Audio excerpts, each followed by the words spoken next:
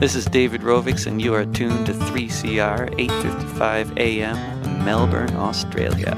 Step 3 is finding there's a tactic when everyone believes it could be true. That if all the people work collectively, there just might be something we can do, and everything can change.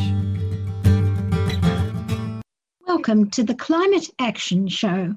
My name is Vivian Langford, and salut Babette. We would like to pay our respects to the Wurundjeri people of the Kulin Nation, from whose land we are broadcasting at Radio 3CR, and the Gadigal people of the Eora Nation, where we can be heard at Radio Skid Row. Hello, everybody. The Climate Action Radio Show is trying to bring you inspiration from climate activists tonight from India, New Zealand, and the flooded lands of New South Wales. But the twin apocalypses of climate disruption and nuclear accident are hovering over us very much at the moment in a dizzying way. So I'm going to read you the words of Blair Palisi, who joins it all together very well. She's an old friend of the show. She co-founded 350.org Australia, and before that she was with Greenpeace. And she asks, what do floods in Australia and the situation in the Ukraine have in common? Here's Blair Palisi. Watching the news from Ukraine day after day is challenging for all of us, and it's easy to be discouraged and to feel hopeless. Don't. The unprovoked wars, unspeakable suffering is energizing the world to act, not just to support the brave Ukraine resistance, but to reconsider other hopelessly complex issues like climate change.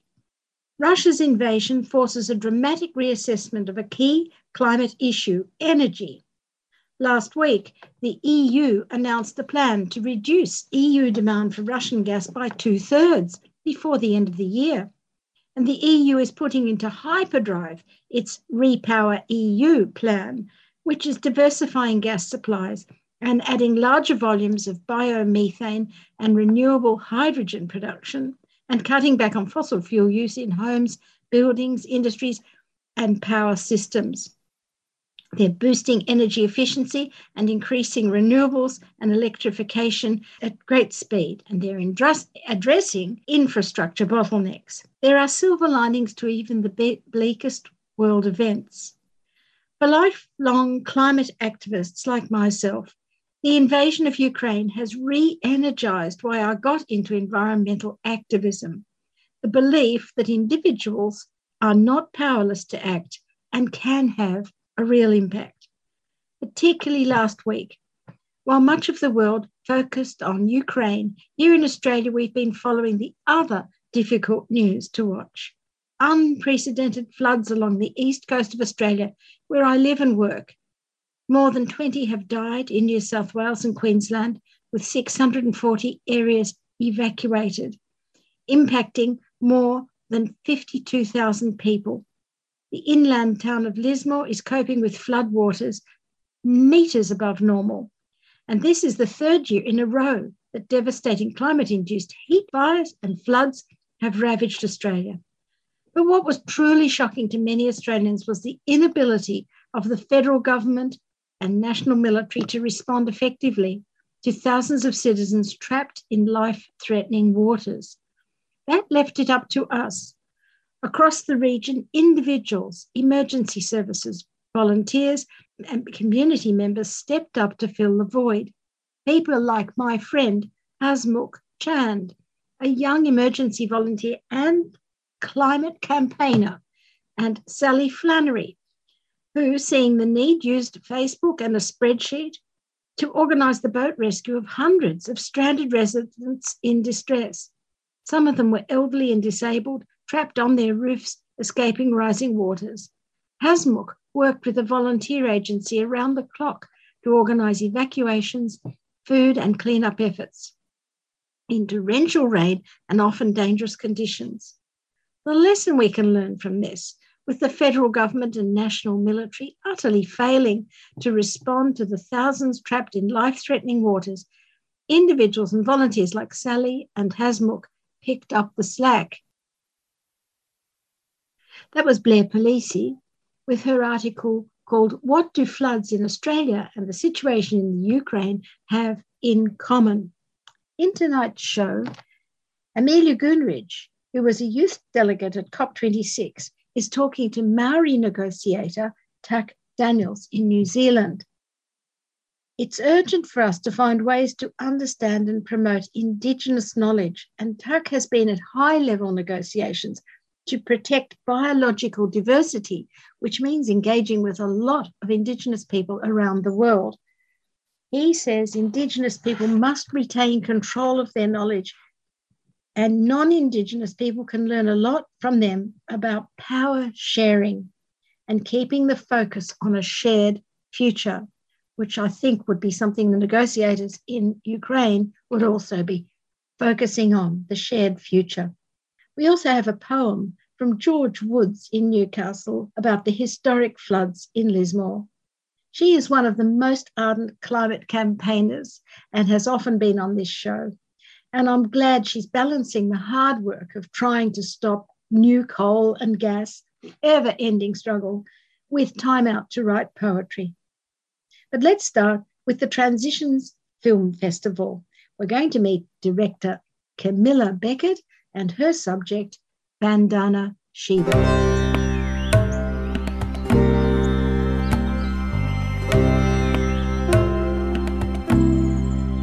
Food is a weapon. They said when you sell real weapons and arms, you control armies. When you control food, you control society. When you control seed, you control life on earth.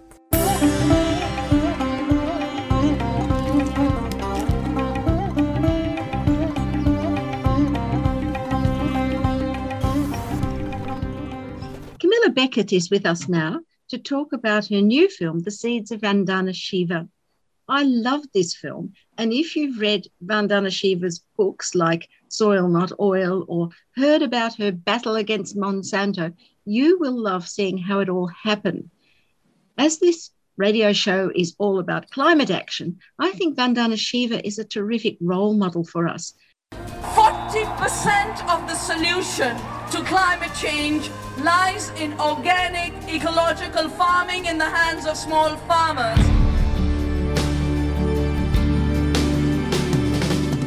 Can't wait for governments and corporations to make the shift. People must.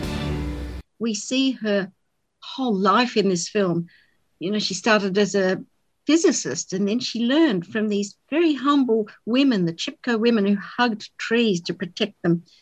And we hear about the admiration people feel for her from Ghana to India to high-level conferences around the world. So Camilla, welcome. And would you like to tell us about some of the experiences you had filming her life? Yes, and thank you very much for having me, Vivian. It's lovely to be on your show.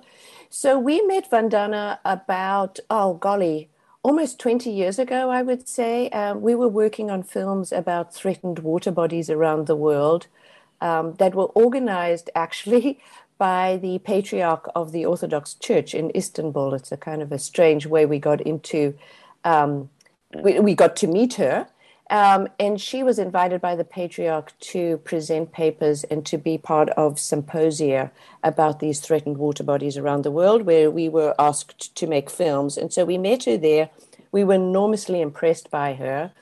We got to know her over many symposia. And then finally we asked her if we could make a film about her life, because we were so interested in the issues that we were raising and her journey as an activist into becoming a world figure. And we were lucky enough that she agreed. So that's how we got started with her. And then we traveled to India and to Africa and to various spots around the world where she was pre-COVID. She was very busy traveling, going to to present at sort of high-level conferences, like, for example, at the United Nations. And then she would also be going to work with sort of beleaguered farmers, in out-of-the-way places in the developing world, just to talk to them about their rights and about seed saving, about the threat of industrial agriculture, and all of that kind of thing. And so we followed her over a few years, and talk to her about her life story, and the film is the end result of all of that. Well, there's a scene in a village where she hangs back after a talk with the men, I suppose, or all of the people, and she just has a cup of tea with some very shy women, and the camera goes around, look at these women who are very uncertain if they're going to say anything, and then they give her their seeds, and there's a little handful of seeds passed across to her. What's the significance of this as climate change is disrupting farming everywhere? Yes, so she understood pretty early that it was the women who grew food and who worked most closely with the land, to feed their families. So in sort of traditional Indian society anyway, the women would grow food for the families, and then the men would grow food for the market, right? And so as industrial agriculture became more and more sort of encroached onto traditional farming methods, the men were just growing out seeds and buying seeds that they could sell. And in the meantime, in the industrial model was basically dispensing of traditional food seeds that were, in fact, very environment and climate adapted, because as they grow out, they adapt season by season to a changing climate. And so she's, in this particular scene, she decided to talk to the women because the men had said to her, no, we don't have any of these particularly unique seeds to the area and into that Indian area, and so she sort of knew intuitively that they were around somewhere, and she wanted to rescue them and start growing them out again so that she could grow back biodiversity, because it was being lost at such an incredible rate. So she, in fact, did hang back and speak to the women, and the women said, yes, actually, we do have these seeds. We do have these traditional seeds. They're very nutritious. We grow for nutrition, not for yield. And so she started to go around to the villages and collected all these seeds that were in danger of being lost, and she started growing them out on her own farm, Navdanya. And then she would share them further with other farmers, and so these seeds were basically rescued and brought back, brought back to life. Yeah, and we see in the film all these places. You take your camera into these seed libraries with jars and jars and jars of all varieties of rice, and she's so proud of it. And I think that's become global, hasn't it? Around the world, you see her traveling to Ghana and other places. Don't lose your precious diversity, and that seems to be very important for climate change, because just comes to mind, we interviewed someone from Bangladesh, and they said, we're on the front foot with this. We're so aware of climate that we're actually developing salt-resistant brands of rice, and they are still planting. Whether floods come and floods go, they won't be able to do that forever, but the variety of seeds was what they emphasized too. Yes, and in fact, Vandana was very much aware of that the intrinsic nature of the seed is able to adapt to a changing climate if you grow it out. And so and speaking of rice, she grows out a lot of rice seeds on her farm at Navdanya. And in fact, there's sort of one historic event where there were these terrible floods in Orissa, and I can't remember what year they were. I think it was about 2008. And she was able to send seeds. First of all, the big industrial agriculture companies were like, okay, we're going to send wheat to Orissa. Well, they don't grow wheat there. And they were industrially produced wheat seeds. And so they probably weren't going to do very well anyway. But it looked good, in the media to see these bags and bags of wheat. So Vandana said, no, we need to send rice, which is what they grow there. And also we need to send rice that can manage in salty conditions. Because of these flooding, the seawater had made the soil quite salty. And so she was able to send and donate rice to the farmers down there, and they were able to start over with rice that could actually cope with the conditions. And that's the kind of thing that she does. Yeah.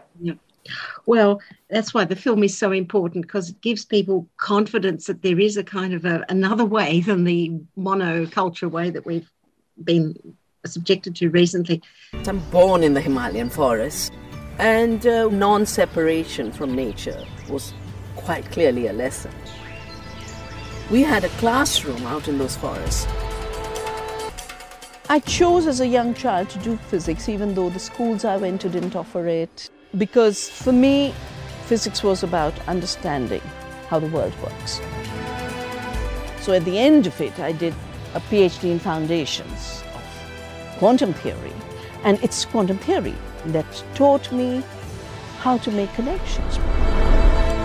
Vandana Shiva also comes across as quite an important scientist. You know, she was a physicist at first, and we see her talking at those high-level panels, and she calls Monsanto products the seeds of suicide. How did she cut through against such powerful and rich companies? You can see from climate action, we're always worried about the fossil fuel companies. How do you cut through? What did you learn about her strategies there? You know, there's one thing that I will say that is very unique to Vandana. Not unique, but it's you know, I can't pretend to be that. And the thing is with her is that she's absolutely fearless. She's fearless. She has a brilliant mind. She has a very healthy ego. And she knows, you know, people at the top are not much different from the rest of us, besides that they may have privilege and opportunity and power. So she really doesn't think that any one person is better than the other.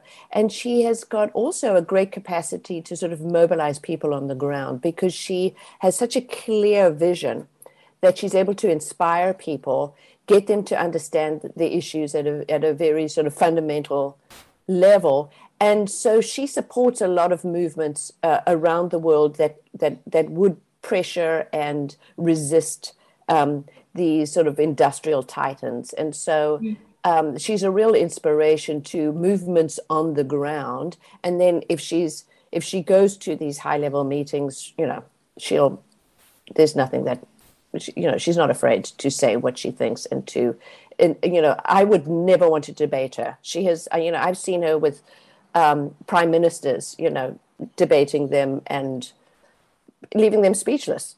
So, I felt that too. I wouldn't even like to take her on in any way, but she seems a very endearing. Your portrait of her is a very endearing one. She's also lovely with very humble people.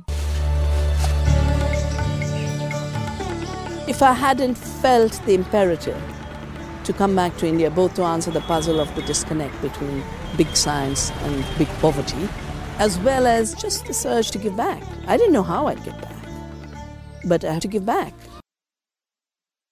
So she deals with the big companies, but she absolutely focuses on small farming, small family farming, not subsistence agriculture really, but it's small scale, localized farming. And this idea that small scale farming can feed the world comes across very clearly in the film. But are you convinced that industrial scale agriculture really is a dying paradigm?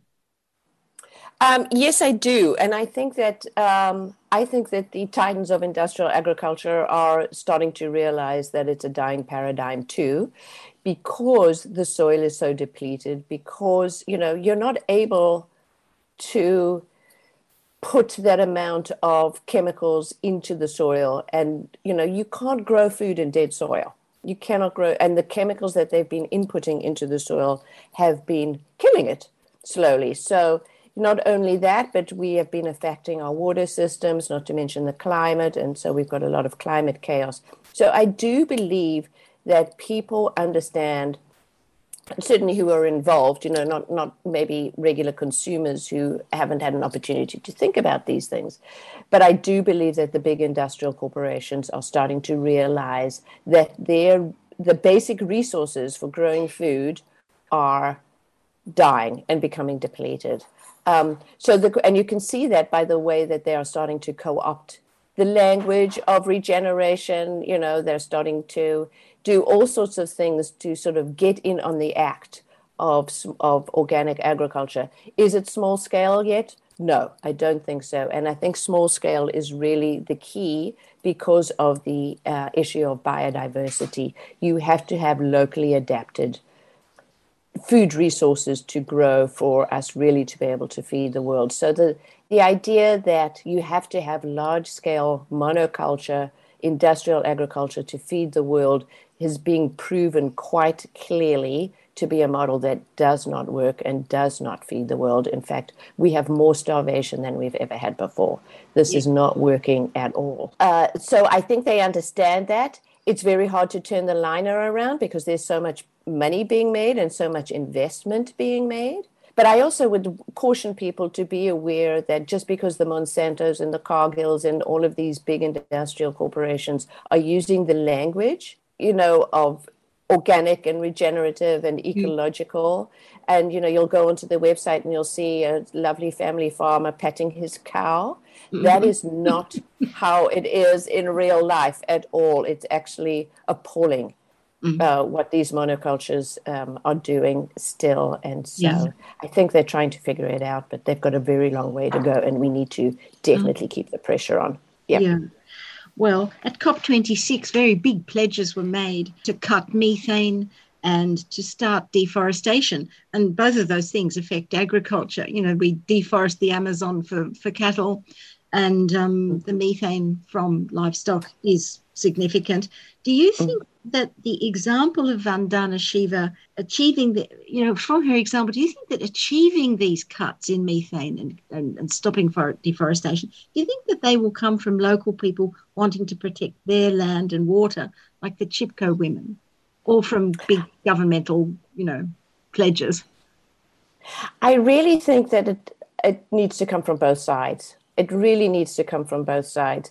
And I do think that people on the ground in these areas are really, really experiencing the effects of climate change. And they are doing their very, very best to be heard. The trouble is that power and money is so concentrated at the top, and there's so much to be gained. And we've also got a sort of a mindset that is stuck in one lane, there's a sort of a sense that, technology will save us. That we're just more tech and higher tech and lab-grown beef and all of this more chemicals, all of those kinds of things are going to solve these problems. No, we have to go back to thinking about how does nature work? And instead of trying to dominate nature that we've always done and comes from the sort of Cartesian mindset from, the Industrial Revolution. I mean, there's a sort of a history to this mindset that we've become so stuck in terms of solving global problems. But actually, it's that mindset that's got us into trouble in the first place. So we need a real whack on the side of of the head, go back to the drawing board, look at how nature really works and work with nature rather than against it, which is what we've been doing. Vandana Shiva says about the big corporations that they want to drive the small farmer. There's a scene where she says they want to drive that small farmer off the land because he is the last free person on the earth, which is the sort of thing she says, these sort of very memorable phrases. There's a lot in your film about freedom, all sorts of freedom to have more seeds, freedom to have biodiversity, freedom for the women to, do what they do best. And I want to know, what message does your film have for climate activists, about freeing your mind and yourself in order to be effective activists? Well, let me start by saying I'm extremely, extremely grateful to the climate activists, because if it wasn't for the climate activists, who knows? And I just know that there are so many climate activists who have dedicated their lives and their souls to moving the needle towards a more sustainable world. And, I bow down to them. I would say, though, that historically the climate movement has been very focused on sort of keeping fossil fuels in the ground. And I would really like to see more focus on food and farming as a great and significant driver of climate change. Up to 40% of climate change is really to be blamed on our food systems, from industrial farming practices, which actually causes carbon to be released from the soil. Then we've got the transport, the chemicals. If you sort of follow the course of how industrial food is produced, the impacts on the climate are absolutely profound. And I think it would be great if we really, really were much clearer about messaging around that, so that people would make better food choices. Because not only is industrial farming the cause, and a significant cause of climate change, but it is also food and farming can be a solution to climate change, in that through organic, ecological, small-scale, regenerative farming methods, we can actually sequester carbon. So we can pull the excess carbon in the atmosphere that we have released through one way and another back into the soil where it actually belongs. So we can restore the soil to grow healthier food by using more ecological farming methods, and it's really possible to do. But I feel like we're getting started, but that message really needs to get out in a much more significant and sort of louder way. Yeah. Yep. Yeah. Well, we're talking to Camilla Beckett, and her film, The Seeds of Vandana Shiva, is still on at the Transitions Film Festival. And listeners, you can access these films online. You pay a small ticket price, and the films are available, I think, for 3 more weeks. So please look up that film and many others in the film festival, which revolve around this sort of message. Camilla, I'd like to know a bit more about you, just to finish. I believe you grew up in South Africa during apartheid, and you've launched your film, Beckett Film Company. Beckett Films is dedicated to environmental and justice sort of subjects. And tell us about what living through these our life, our contemporary life, these turbulent times, and meeting, I think, wonderful people, wonderful leaders, how it's affected you. I think it's made me very humble.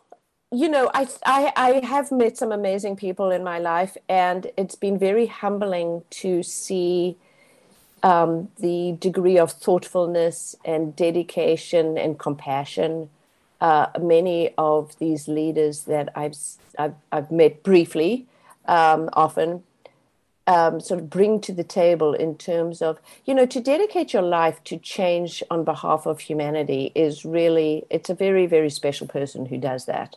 And I know, the world is brimming with people like that. I happen to have been lucky to have met some of them, including Vandana. And so I feel like my life has been very privileged in that sense. I also have learned that it's not only the people who high profile who create change. I think that there are so many people who are on the ground doing amazing work that, don't make it into the media, but who really are doing significant things. And so I feel like that I would really like to, thank all of those activists. And, my small part is, when I can, just to bring their issues to light, as you are doing, right, through your radio program. I do it through making little movies about it. I like that you mentioned that not just the high profile. In the film, you have her sister and her brother, and they've gone along this whole journey with her, and they're very, they're just very supportive, but you can see they don't have that charisma that she projects. And I'm wondering, it sounds like a very lonely life, really, to be on stage like she can be, and a thinker as she is. I think she needs a lot of quiet time. And you must have spent a lot of time making that film, because you go to so many aspects of her life. And were you just like a fly on the wall with your camera, just filming a lot of things and then editing that into the film? Yes, we'd spent a long time editing, and we would, we sort of made it on grants and donations and all of this kind of stuff. So we would sort of raise the money, and then we would go out and record her again. I mean, she has joked, quite often. It's like, oh golly, there the Becketts again, trailing me around. But that was good, because, she has filmed quite a lot anyway, but. She sort of got used to us in the background. And, the good news is that because we'd known her for a long time, she actually trusted us, and she was happy with the final result. She knew that we weren't going to throw her under the bus, or the movement under the bus, because that wasn't really the film we wanted to make. We didn't want to do a he said, she said, she said, he said kind of a thing. We thought that this was an opportunity to get this message, give it its day in court, in a way, because, the titans of industrial agriculture have, huge budgets and a huge platform, and have access to politicians and all of those kind of things. So we thought that we needed to sort of have the counter view available to people, because it's really important that we change the way we're doing things. Okay. Well, I hope your film has great success. It's going on from the Transitions Film Festival to many other venues. And I especially like to say to teachers listening, this is a wonderful film to show to school kids, because so many school kids are in the strike for climate movement, and they are, a lot of them, very anguished about the future we're facing. And this film is not like that. It's not about crumbling icebergs and polar bears starving. It's about rolling your sleeves up and doing a lot together. And it's that even the Chipko women, very humble people, still can protect their land. And it just has that feeling of energy that you can generate. And I think especially school kids would love this film, and many people are going to enjoy this film. So it's called The Seeds of Vandana Shiva, and the filmmaker is Camilla Beckett. Thank you, Camilla, for talking to us. Thank you so much, Vivian. And yes, it has been shown in schools. Some schools have gotten screenings, and we've had really good feedback, and university students as well. So thank you so much for having me. I really appreciate it. Thank you.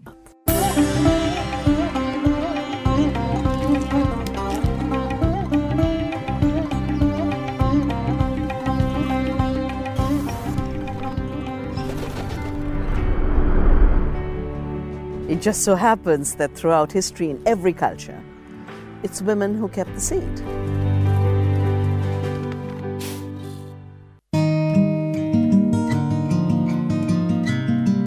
Ngajak Origen, Gunnerman. This is Stephen Pigram from up Broomway, Yawuru Country, and it's great to be down in Melbourne, and you're listening to 3CR Community Radio.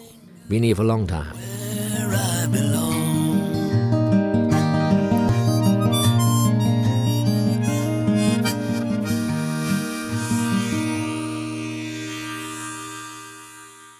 George Woods is with us now from Newcastle in New South Wales, where, for Melbourne listeners, we are having massive floods. Even in Sydney, people have been evacuated.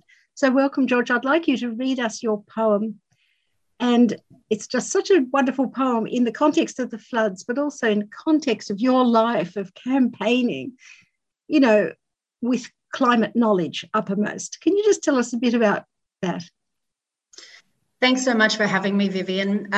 Yes, I wrote this poem over the last few years, to be honest. It was in response to a number of different major flooding events here in Australia, but also overseas in Pakistan and Bangladesh. And I suppose it prompted me to think about, firstly, the people who suffer the impacts of climate change and how devastating it is, but also turning that on its head and wanting us to sort of run over the top of all the boundaries the way floods do. I've been an activist against the causes of climate change for 20 years here in Newcastle, and it has been very demoralising, in recent years, because now the things that we were talking about 15 years ago as likely impacts that people were going to be suffering are now very much being visited upon communities in New South Wales and Queensland this week particularly, but we've seen 3 years ago with the bushfires, a whole lot of rural communities in New South Wales also suffering really very devastating fire impacts.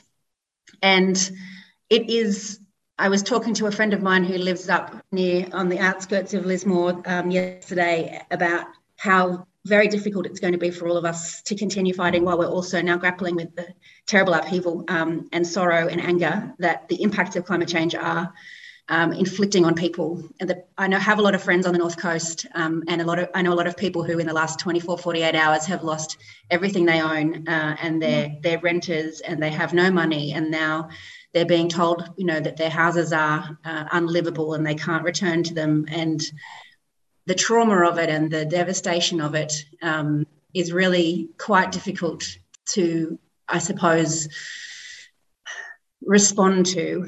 I feel as if we're going to become tougher about all of this as it goes on, and we're really reeling at the moment from the shock of the last 5 years and the suffering that has been inflicted on people, of course not here just in Australia, but all around the world as extreme weather is accelerating. And I think because we know that impacts of extreme weather are going to happen between now and the end of this decade, regardless of action on climate change, because of the greenhouse gases that are already in the atmosphere. We now have this sort of multi-fold task of not only continuing to fight the fossil fuel industry and our governments to bring down greenhouse emissions, but also help each other and build connections between each other within communities and across communities to deal with these impacts and respond personally and build our abilities to respond with strength when these terrible events occur. So that's the sort of mood this week. And I posted my poem, which is in my book, which has only just been published in the last month, because I was thinking my heart was with all of my friends in the Northern Rivers who are still today now copping additional flooding. So, I can read it for you now.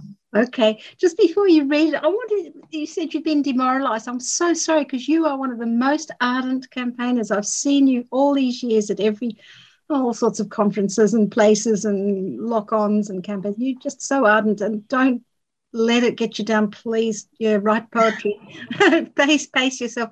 But one of my most interesting interviews with someone in Bangladesh called Salim ul Haq, and he said, look, he was so disillusioned at COP26. You could see him in all the videos just looking like a little man in a raincoat, absolutely downcast. But then just in January, he appeared again. He said, look, I think it's beyond infrastructure, beyond money. It's social capital. And we are building that. We are on the front foot in Bangladesh. And the social capital they're building is have evacuation centres. I'm sure, people in those low-lying areas are in very simple houses, but they just evacuate. They take their cattle and they go to the evacuation centres, and everybody's accounted for. If you're an elderly person or a solitary person, there are children assigned to you to take you to that evacuation centre. He says, we don't have the deaths that we used to have. And just yesterday I heard on the radio in Sydney here, people asking for people with motorboats. Anyone who's got a motorboat, can you please go up to Lismore and report? Why don't we already have a register of people with motorboats? Why aren't we prepared like Bangladesh, so that resilience, and social capital is already giving us courage that it's there when we need it. And the SES do a fantastic job, but there's a lot more people who could be called in. Well, absolutely. And, friends of mine did spend many, many hours earlier this week ferrying people and rescuing them in Lismore.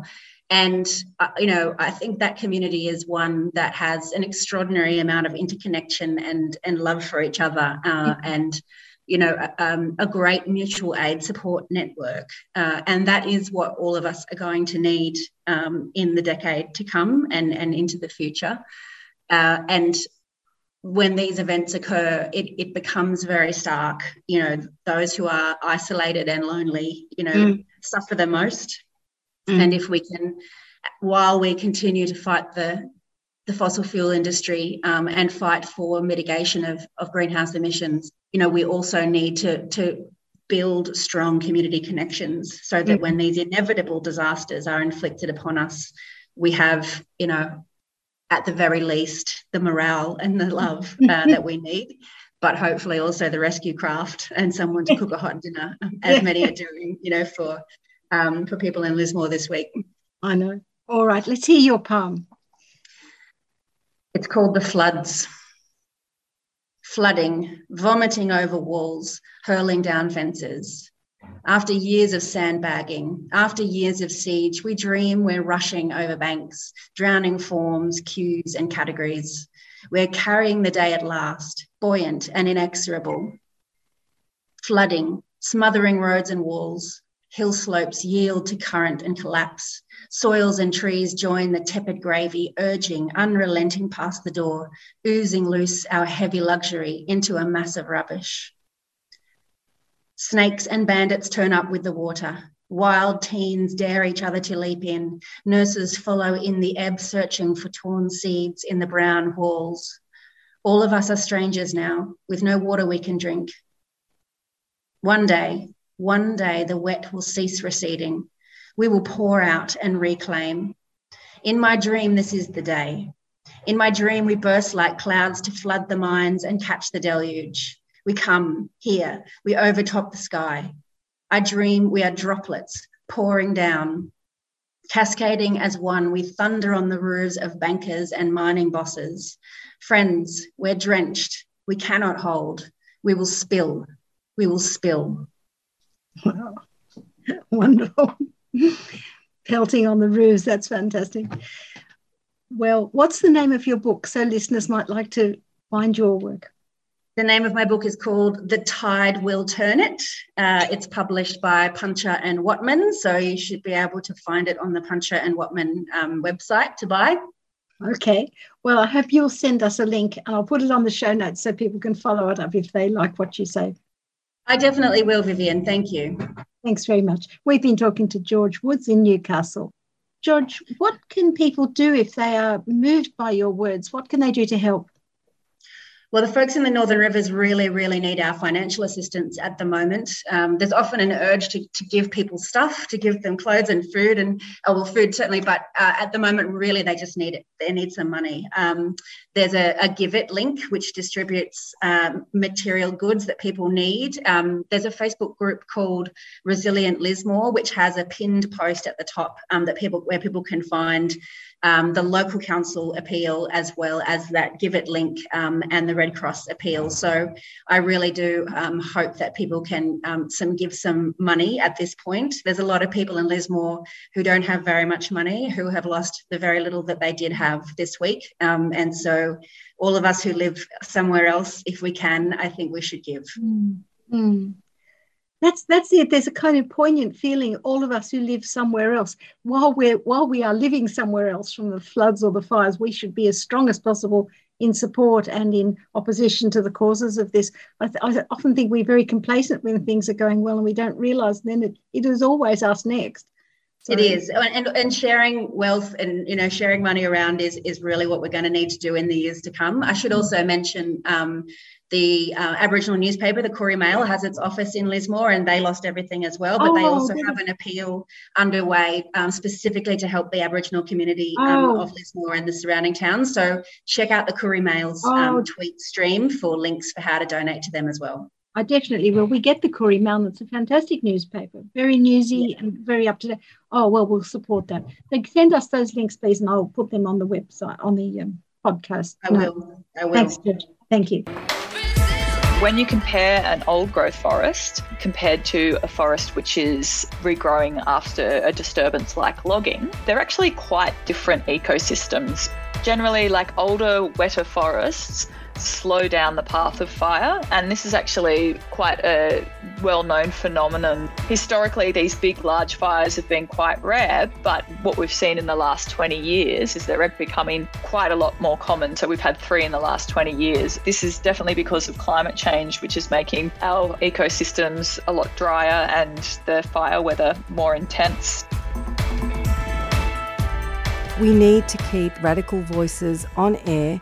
Subscribe now. Go to 3cr.org.au/subscribe or call the station on 9419 8377.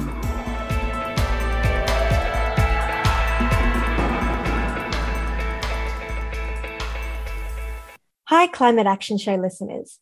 My name is Amelia Gunaraj, and today I will be your guide as guest host while we talk about First Nations representation in international climate responses. There was huge rhetorical emphasis on the importance of Indigenous peoples at COP26, which makes sense due to both how much work First Nations peoples have done in protecting the planet for thousands of years, and how many of these communities are also on the front lines of climate change. However, at COP26, there were lots of issues regarding accessibility and the actual impact of Indigenous contributions on the final texts which emerged from Glasgow. Lots of Indigenous delegates reported being unable to access events or negotiations due to COVID capacity restrictions, and some events were also undermined by inadequate support. For example, one event I attended on the Amazon rainforest had no interpreter, meaning someone from the audience had to volunteer halfway through the event to translate from Spanish from the Indigenous representatives there. The biggest issue, of course, is that many of the requests of Indigenous peoples have not yet been addressed. Amazon Watch, a group dedicated to protecting the Amazon and building solidarity with Indigenous peoples, noted that the negotiations failed to secure grievance mechanisms for damage already suffered by Indigenous peoples or ensure that Indigenous rights and territories will be protected going forward. So to talk about these issues, I'm now going to introduce you to Tak Daniel, who currently works as a consultant and policy analyst. In the past, however, Tak worked as a negotiator for the New Zealand government and has extensive experience liaising with Indigenous groups and on Indigenous issues. Tak, considering your experience, we'd love to know your thoughts, as well as your personal perspective, being Maori, on how far we've come and where we need to go.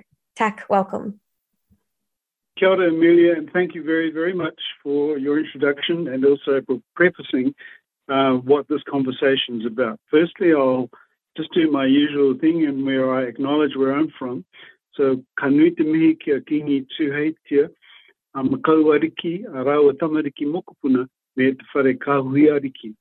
Amelia, I'm from the Tainui tribe in Waikato in New Zealand, and we have a long association with Indigenous rights and Indigenous perspectives, and also presenting at forums such as the United Nations and other international events. Being a government person, it was perceived that I would be conflicted.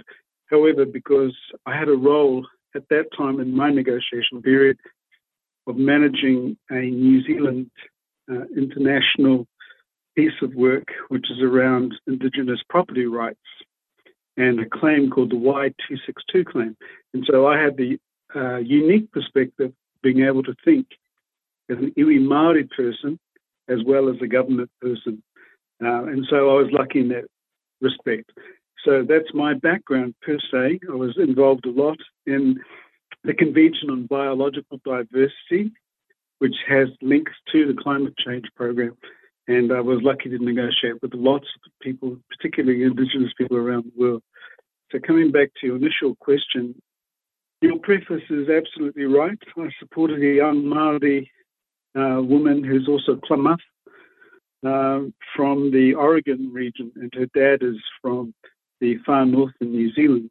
And I wrote a small paper for her about how to navigate through a UN conference, in particular the climate conference. And at that conference, it was stipulated that the voices of particularly Indigenous people, women, and the youth would be given credence and would be given the ability to speak their mind. However, as per your intro, yes, I heard that they were also marginalised and kept away from making the interventions that they wish to do. Yeah, absolutely. There have been many talks and reports from people who attended COP26 about what their experiences were like. And part of the problem was just not really even being let in the room, And I guess, would you be able to speak a little bit just from your own perspective on why equitable representation and participation is so important, in these big climate conferences and, for example, in the upcoming COP27 at the end of this year in Egypt? Yes, if I go back a little step, just slightly, the reason for equitable representation is because of the variety of voices and experiences which Indigenous people have, particularly because of their inextricable relationship to nature and the processes and rituals that those Indigenous people have in order to create and sustain their relationship with nature. So that's a basic, premise by which Indigenous people work. And I've found that throughout the world, despite being Māori and having our own processes back home, when I spoke to other Indigenous people, that was the key. They have the rituals and they have the sustainability focus, and they also have responsibility for themselves as well as for those elements of nature that they are close to. So coming to representation, in particular with view to Egypt this year, one of the issues that the climate change from the UN side find difficult is how to fund or how to support those voices going forward. There are groups that do have a broader reach that are Indigenous groups, and there are lots of Indigenous groups who are made up of representatives who go forth and represent the multitude of voices that go to them and say, can you represent us, please, because you have scale. And these groups do a great job. I negotiated with a lot of them. They're still there, they're still doing the work, and they won't step back. That's one way through which people can also find representation. The other reason that people find it hard is because their ritualistic processes and how they manage it in terms of their law on their land is so distant and far away from the legal processes of the countries in which they reside.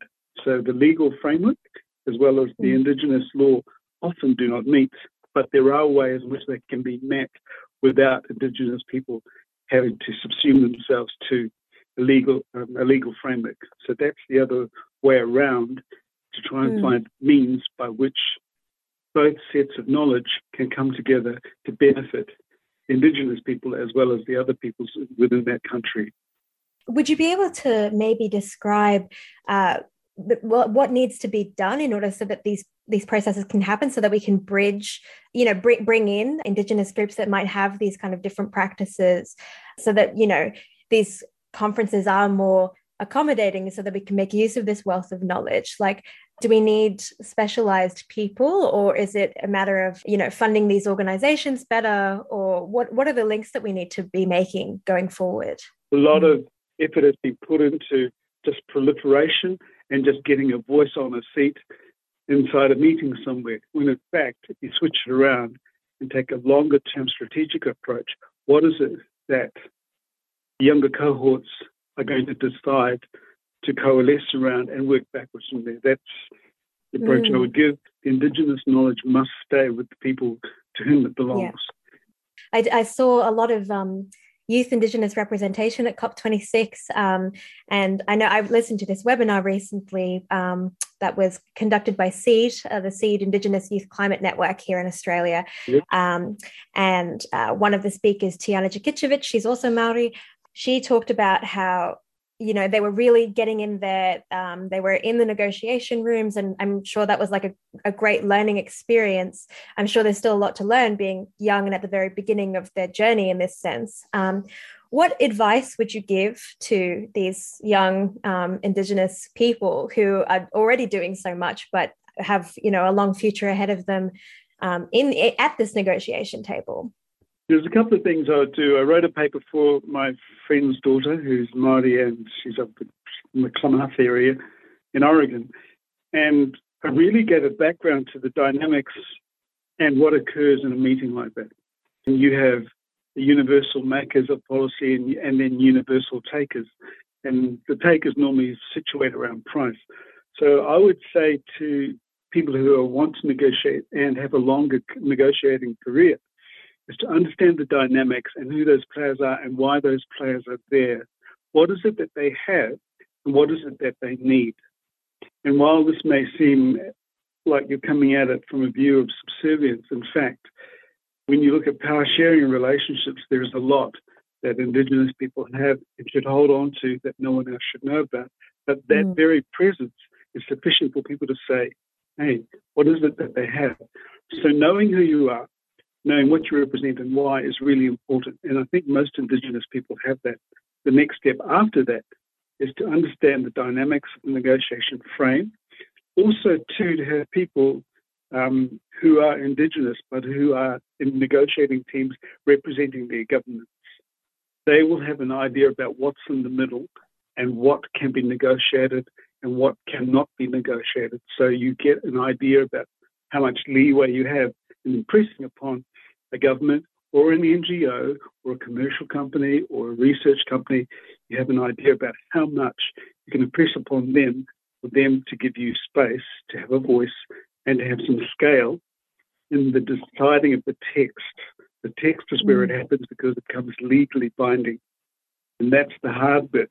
If you can find within your own rituals a means by which you can not translate, but you can have that represented without giving away the sacredness of your rituals and the sacredness of your purpose, you can find a way to have to represent those things that are vital to you and your identity represented in a legalistic framework, then you're halfway to getting your goals met. Yeah, that's great advice and beautifully put, Tak. Yeah, so I guess that comes with experience and also dedicated learning, but also definitely requires a lot of cooperation and from non-Indigenous people. I think that's something that a lot of, I hope more non-Indigenous people are thinking of going forward into these meetings, is like how we can be helpful rather than a hindrance, and not take up space that doesn't belong to us. So I guess my last question is, what can non-Indigenous peoples do at these conferences or in general in order to support the work of First Nations or Indigenous peoples? I think the legalistic systems have set up for non-Indigenous people not to succeed. That's a little bit crude in my reference, but the scrum is screwed towards, because of the way the law is and what makes it legally binding, are words on a page that have an effect, and governments adopt those words and say, yes, we will align to that particular legal framework or those legal words that you're telling us. By having, just going back to that previous point, by having a means by which you can have representation, your intentions can be represented in legal text, that then gives you one purpose and one means by which to get your stuff in. The other way, however, is also for non-Indigenous people to go back to their roots and understand why Indigenous people are working this way.